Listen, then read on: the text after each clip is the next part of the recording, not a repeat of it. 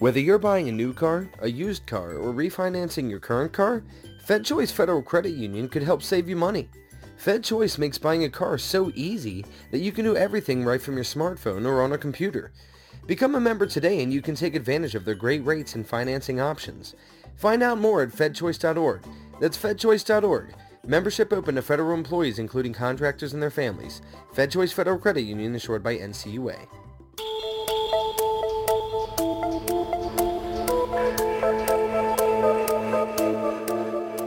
Gone, absent, away, lost, disappeared, astray, removed, unaccounted for. There are many words you can use when someone is missing, but which one accurately describes what happened to Terrence Woods? The 27-year-old world-traveling video and film producer never came home from his last shoot in the Idaho wilderness, and so many questions surround the odd circumstances, like, did he really just run down a cliff and vanish without a trace? In our last episode, we learned that Terrence's father got a bewildering phone call the morning after his son apparently took off. The account, at least as we've heard it thus far, is hard to wrap your head around. When he got separated, witnesses on the scene told the sheriff's office Woods had been acting strange. One story, they said that they watched my son run off the cliff. What do you mean you all watched him? What do you mean you watched him? What are you saying? None of you would ask my son 130 pounds soaking wet. These guys are big like me, and you're going to say, you watched this little guy go to kill himself or whatever you're trying to put out there. Come on, man. Fox 5 aired that story in October 2018 when Terrence had been missing for just a week. Even now, there are still no signs of him, and people who love him can't shake their doubts in the circumstances and the investigation. I remember specifically walking out of his house and we looked at each other like, what was that? Like, what happened to this kid? That's Fox 5 photographer Van Applegate. I've called a meeting with him, reporter Anjali Hemphill, and photographer Ronnie McRae in the Fox 5 conference room so we can share our thoughts on this story. Part of the reason that we're recording our meeting here is because normally when we do podcasts, you go out and you get all your interviews and you decide, okay, we've got all of our elements and let's figure out how we're going to piece them together and break them up into episodes. We have a beginning, a middle, and an end. Well, here, all we have is the beginning. We don't really know where this is going to go. So I wanted to talk about just kind of kicking around ideas for what avenues do we need to go down? Where could we take this? What might be possible ways to divide up our resources? Who knows who? You know, that kind of thing. We all agree we'd want to talk to people who were actually there at the shoot or the search. The biggest get, I think, is going to be somebody that witnessed it. I mean, which I don't know if we'll ever find, but it's a 12-person crew. You know, you can find them. Yeah. The question is whether they will talk to you. Right. Anjali says she got a written statement from Raw TV that didn't reveal much, except to say that Terrence is a valued member of the team and directing all inquiries to the sheriff's office. Well, the problem is once I got that from them, I reached out to the Idaho County Sheriff, who never returned my calls for this story, ever. Early on, I had sent a Freedom of Information Act request to the Idaho County Sheriff's Office, asking for the police report, any search warrants, the 911 call, and a record of search efforts. That request was denied because it is still an active, open case. So the only solid name we have so far is Simon G., the production manager who called Terrence's dad. Anjali says she tried to message him on Facebook, but got no response. I messaged him there too. We can't find any other contact info for him online, and Raw TV has denied our request to speak with anyone on the staff or crew. I was able to get a copy of the Sheriff's Department dispatch log, which I scoured for clues. This was also interesting. Apparently they went to Terrence's room to make sure it was locked and make sure no one could get in there except the Sheriff's Department. But people from the crew had already been in his room. Wow. Because apparently they went in his room to get clothing for the dogs to smell. Oh. So that the dogs could have something to track. Right. But that could be an issue. Yeah. So there's a name there, Nathan Morris, who's a producer. And in Terrence's journal, I found another trail to follow. His father showed it to me when we were at the house and let me take pictures of the pages. The last page seems to confirm the details of Terrence's final trip. It says P.A. Dave Turin. Are you familiar with who Dave Turin is? Well, I looked him up, and he has been on Gold Rush Discovery. Okay, that's Raw TV. Right. So it says 6 locations, mostly West Coast, Montana, Arizona, Washington, Nevada, Idaho. Dave goes to mines, chooses one to inspect, 1 hour special.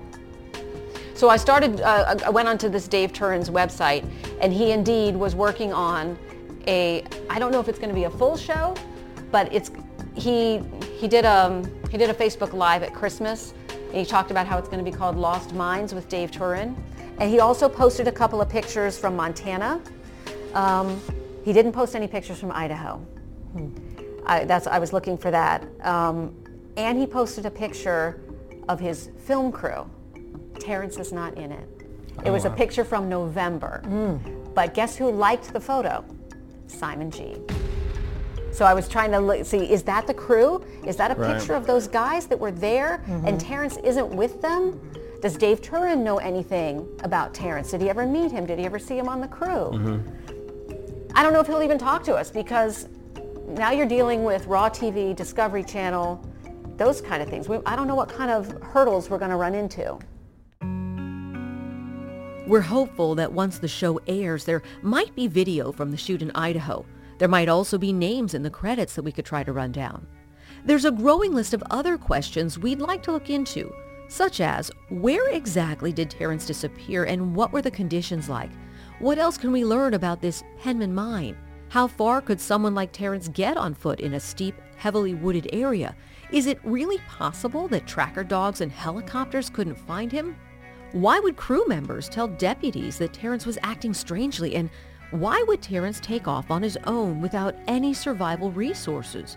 Certainly the action itself, if true, isn't rational. We still never got a clear answer about what mental breakdown means. And the other thing that's interesting, again, we have to also just keep in mind that everything that we are hearing is from the dad's filter.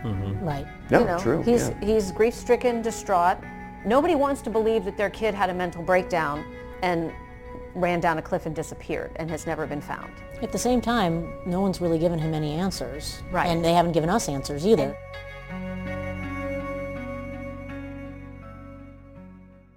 Anjali and Ronnie are going to circle back with some of the friends who first contacted them about Terrence. I will keep pressing the Idaho County Sheriff's Office, work on tracking crew members, and see if I can learn anything else from Terrence's mother.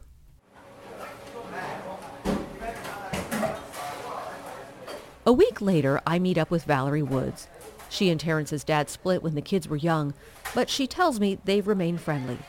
Valerie commutes from an hour away to her job in Montgomery County, so we've agreed to meet at a cafe nearby before work. She's wearing scrubs under her black ski parka. Her hair is pulled back in a stylish, slightly spiky puff. Valerie has 2 older children from a prior marriage, then Terrence and his little brother. It's evident that she and her third-born have a bond. When he was born, he never really changed. He his personality is very bubbly and outgoing. He's very, when he was younger, he was very affectionate, loved hugs and kisses and stuff like that. And, but he was curious, he went from wanting to be a butterfly scientist, whatever that was, to, just exploring and traveling and stuff like that. So, and he did exactly what he wanted to do. Although he was young and he didn't have to, he studied he studied Egypt and the pharaohs and the pyramids and stuff like that. He just went off on his own and he did that. He was into different type of science stuff. We had bought science kits for him and stuff like that. It was he was just kind of like dabbling into everything. He wrote a lot. He wrote stories, book at a young age. He did book and won a contest in school for it.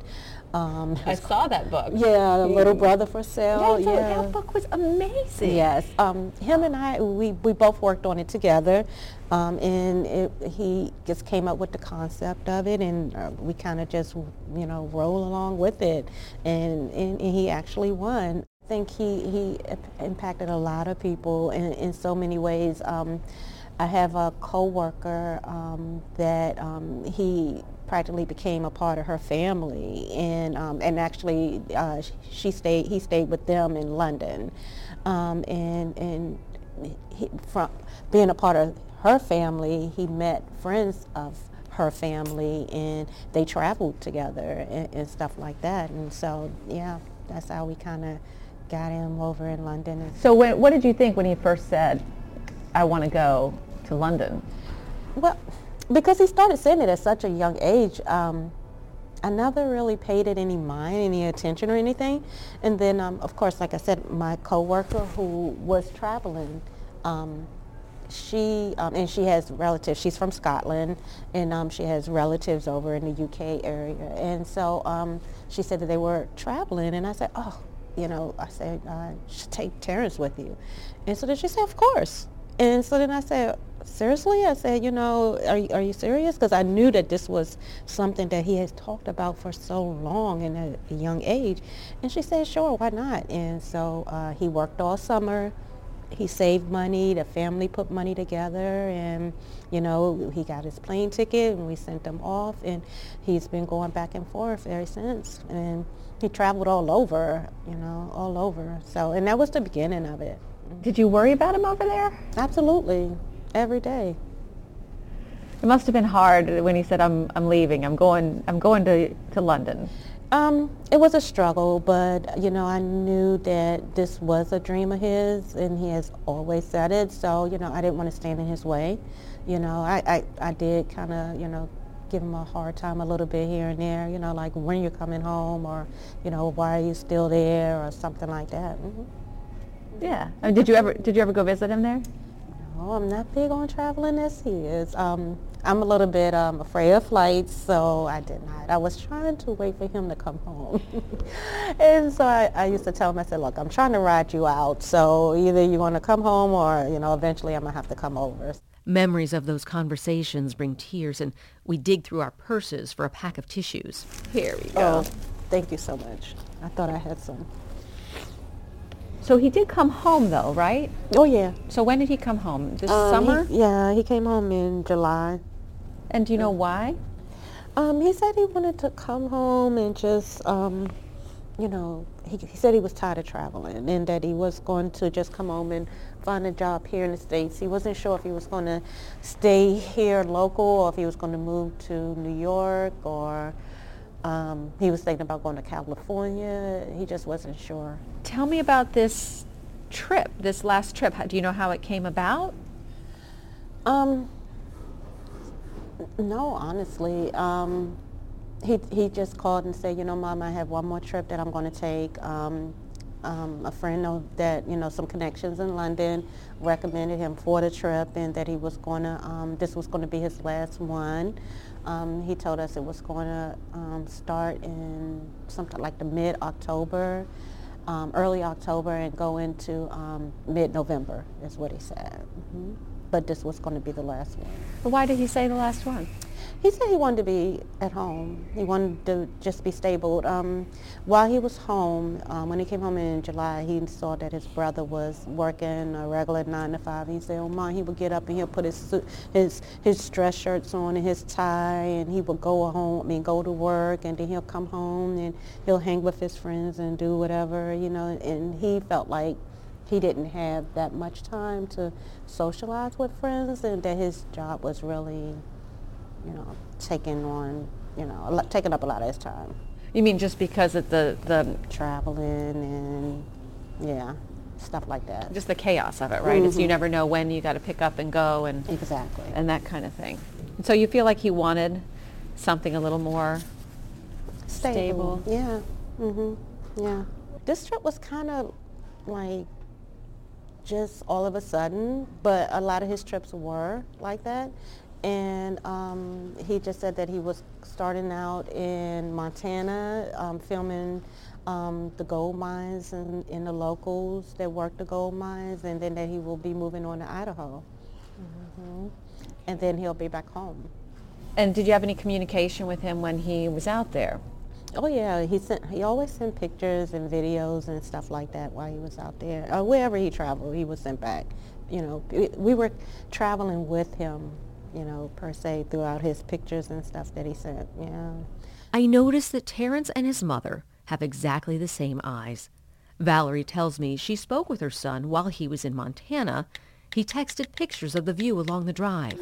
One reveals a long road bordered by golden grasses as a fence line stretches out from the dashboard of a white truck. In the distance, mountains and a huge blue sky dotted with puffy clouds.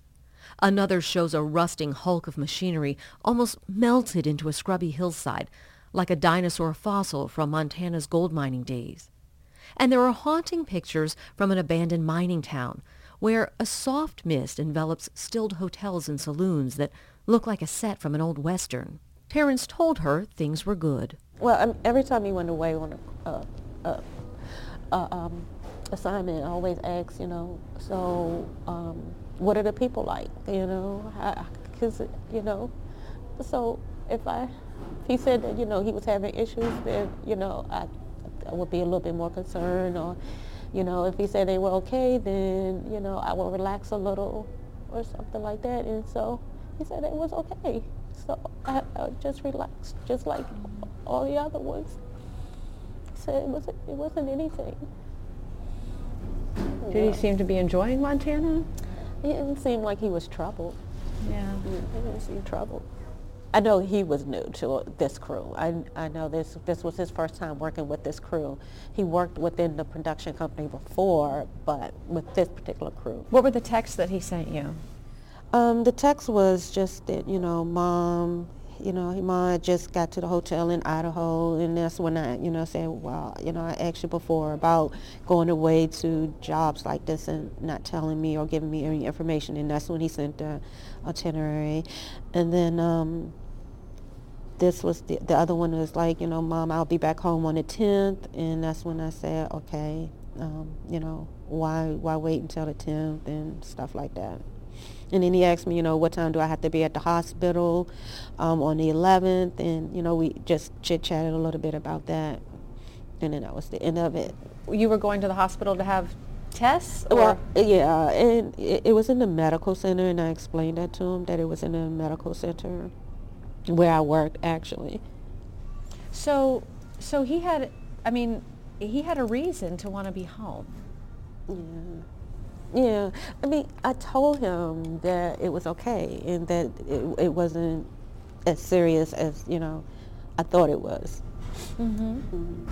But I guess my point is that he had a motivation to come back. Yes. Yes. I've just learned 2 new pieces of information. 1, the itinerary. The text Valerie showed me had the hotel name, the dates, and the names of other crew members who would be staying there. Simon G., Nathan Morris, and Billy Pleasant. 2, that Terrence had a reason to come home to Maryland. Saturday, October 6th, Valerie is busy at work, and her phone keeps buzzing. It was, you know, it's coming from my niece, it was coming from Joseph, my son, it was coming from their dad, and I was like, this is not right. Valerie gets the devastating news from her ex-husband. Then she tried to reach someone with Raw TV. It was weird. It was weird at first. They didn't have a lot of information. They were still trying to piece things together. Out of the list of names that Terrence sent me, Simon G came up. And we found out that he was actually the person leading this production crew. And when we finally got a hold of him, he was very cold. He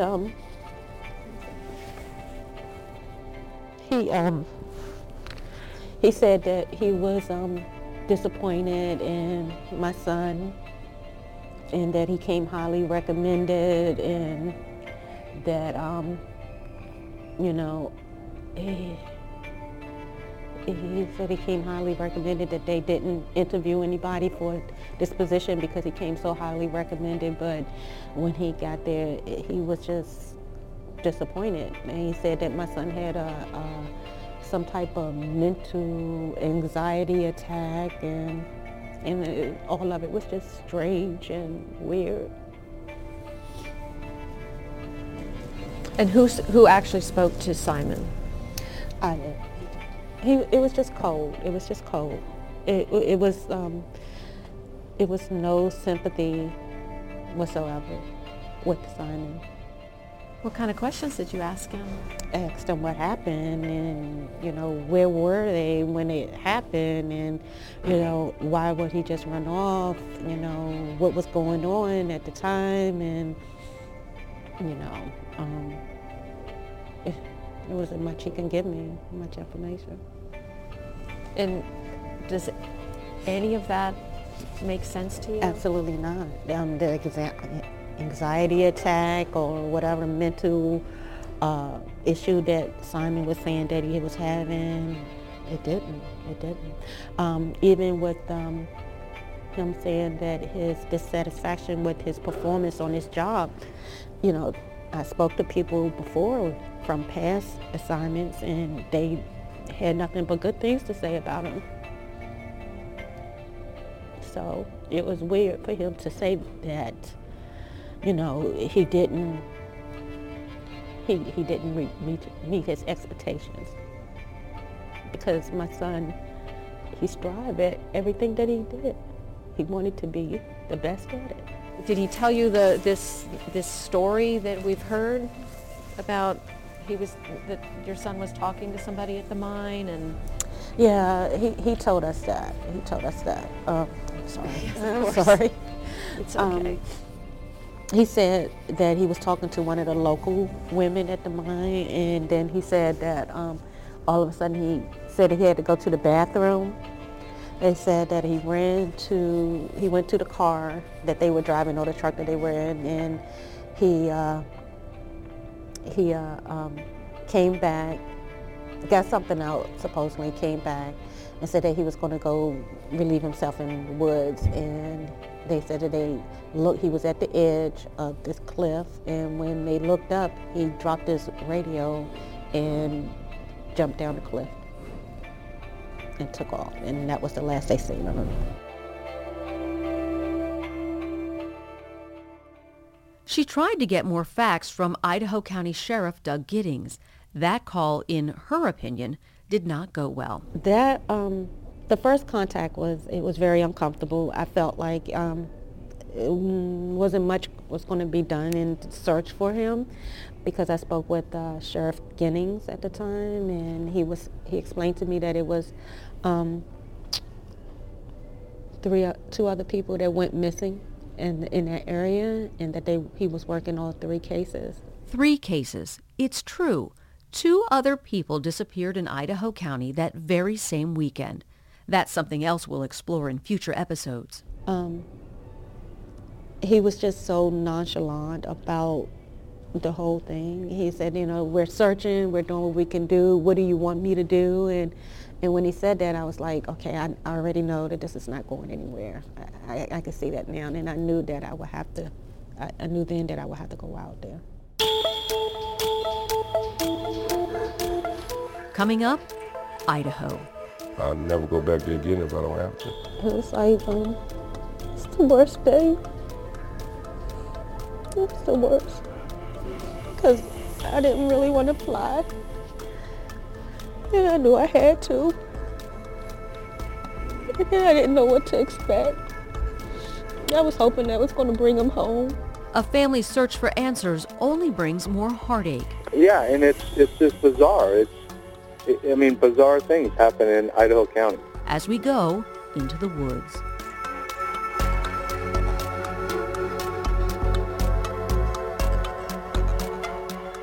Thank you for listening to this podcast, part of the Missing Pieces series produced by Fox 5 in Washington, D.C. Many, many people took time to help us in our search for information, and we are so appreciative of that. We're also grateful to the family and friends of Terrence Woods for sharing their stories with us, and hopeful that one day they will get the answers they so desperately need. If you have any information that could help investigators or Terrence Woods' family, please contact the Idaho County Sheriff's Office. And one more thing. We'd love for you to join our Fox 5 Missing Pieces Facebook group. I'll be posting pictures and video from our episodes, and you can share your thoughts and questions or post messages for Terrence's family.